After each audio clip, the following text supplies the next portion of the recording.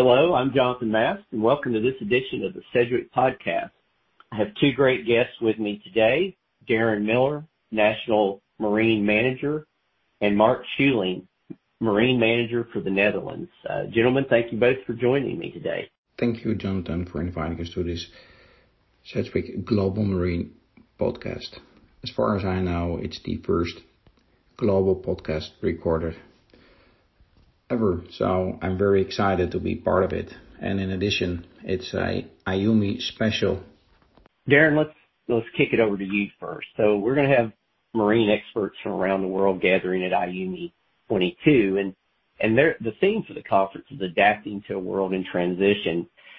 And we know at Sedgwick, our theme this year has been View for 22, expanding the view. And when you think about the marine world, what does that mean to you, particularly into Sedgwick in the marine industry?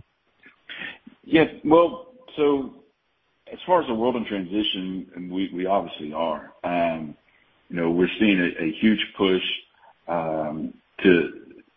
into renewable energies like we've never seen before.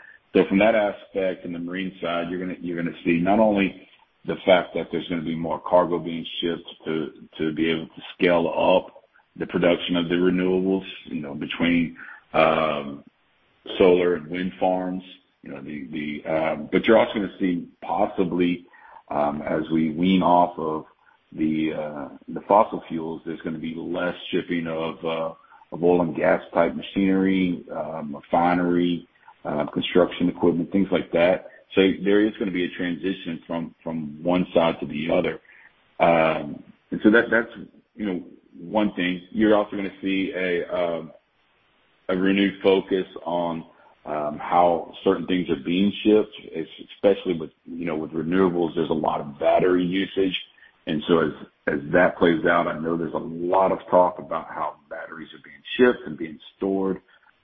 So that's, I think, going to be a big part of the conference. And then also, we are transitioning out of this COVID phase that we've dealt with for, roughly, 3 years and 3+ years. And so now how do we, get back to this, I guess, more or less new normal?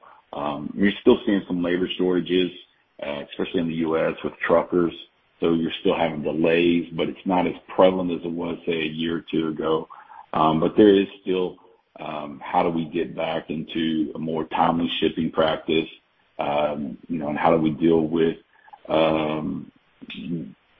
challenges that we faced from 3 years ago? How do we learn from it and hopefully not have to deal with it as we did in the past? So, Mark, turning to you, what other cargo concerns are you keeping a close eye on as we close out 2022 and even start to look at 2023? Thank you. It's a good question. What we have seen is supply chain issues across the world. Supply chain issues are like a domino effect. If freight is delayed, that means that the time scheduled for inland transit is wrong. Freights were to be rescheduled, put in other vessels, or even had to put on a different mode of transport. Companies even sometimes had to put their items in a temporary warehouse or had to perform additional handling. And as we all know, as marine surveyors, additional handling might cause to additional or losses. Before COVID, companies just relied on a constant flow of their supply chain. What we have seen now is what impact it has if this supply chain is interrupted. The best example to me are the computer chips. The lack of chips impacted almost the entire industry. Yeah, that makes a lot of sense and definitely a very key point. And Darren, you mentioned it a little bit as well, but as we look at the future regards to fuel and potential green energy sources, where does that sit as far as developments and what should people be thinking about? One of the things that a lot of people don't think about is how much these cargo ships, how much pollution they actually produce. And so, going back to the world of transition, there is actually a transition of trying to wean off of these fossil fuel burning vessels into a more, carbon neutral type vessel, and it's a combination of solar and wind. We're still years away from that actually occurring, but because they'd be very slow right now with the technology we have. But these vessels, they produce about 3% of all the greenhouse emissions in the world. So one of these container ships produce about as much as 50 million cars produces in regards to the carbon footprint. So if you have 15 of these ships in a year, they produce about the same amount as all the cars in the world do in the same amount of time. So as we look forward, they're definitely, if we're trying to make an impact globally, these vessels and the pollution that they produce, we have to address it some way if we're actually going to make an impact. And, I think it's 2050 that the shipping industry is going to try to be carbon neutral. I don't know if that's going to happen or not. But we're still, 28 years away. And then outside of that, you're looking at, just in the world perspective, as we try to get into a more carbon neutral world, there's going to have to be a combination either between fossil fuel and these renewables, or even nuclear, because I don't think the renewables right now as we stand are as efficient as necessary to be able to just live off of those. So, those are things that we're going to have to deal with going forward as far as trying to figure out an efficient way and the most environmentally eco-friendly way to produce energy. Well, those are some pretty stunning numbers when you talk about the equivalent to how many cars. So certainly something that's going to have to be pressing forward. And then when we talk about transition and adapting, to that world of transition, Mark, I know one thing that we talk about a lot is our technology. And Sedgwick has a marine app that's pretty cool. And if you could tell our audience a little bit more about how we're using that app, what that means for the marine industry, and some highlights there, that'd be great. Our marine app is a great tool with features functionality like assigning a claim or allocating a surveyor.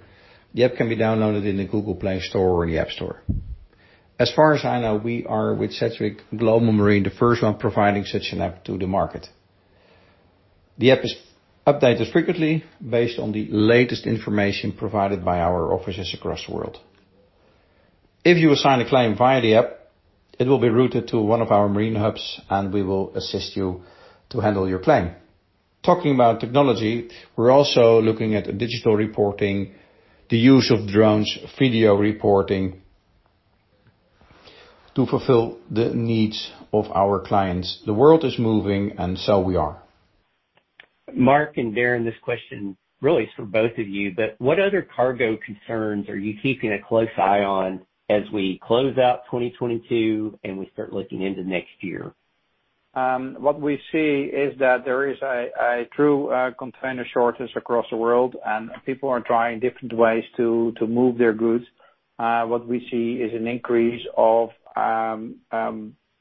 ship, for example, loaded with plywood or with wood instead of containers. And that is actually causing an increase of damages because in the past, bulk shipping was carried out, but it was changed to containers to reduce the amount of losses. And people are now looking for going back, let's say, in the old-fashioned way and using bulk ships again. Yeah, and in that process, they're not really set up to do that. So you're having these companies that are having to learn more or less on the fly on how they've packaged this product for containerized shipment. Now they're still shipping this stuff packaged for containers, but it's being put into a cargo hold and being stacked and it's going through various rigors that they normally wouldn't have to sustain. So these things aren't packaged, we say, properly for break bulk shipment, where they would have been completely fine in containers. So now once they arrive at the port of destination, there's going to be claims for damages due to shifting in stow or just maybe even normal handling by the stevedores as they discharge or when they loaded the cargo. So, that's going to be a thing that we'll see for the foreseeable future until we get back to a normal supply of containers. But that, I don't even know when that would be. What we see is a container shortage across the world.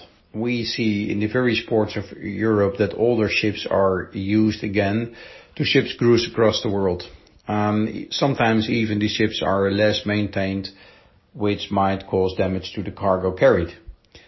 We also see that goods that were previously loaded into containers are now being loaded into bulk carriers again.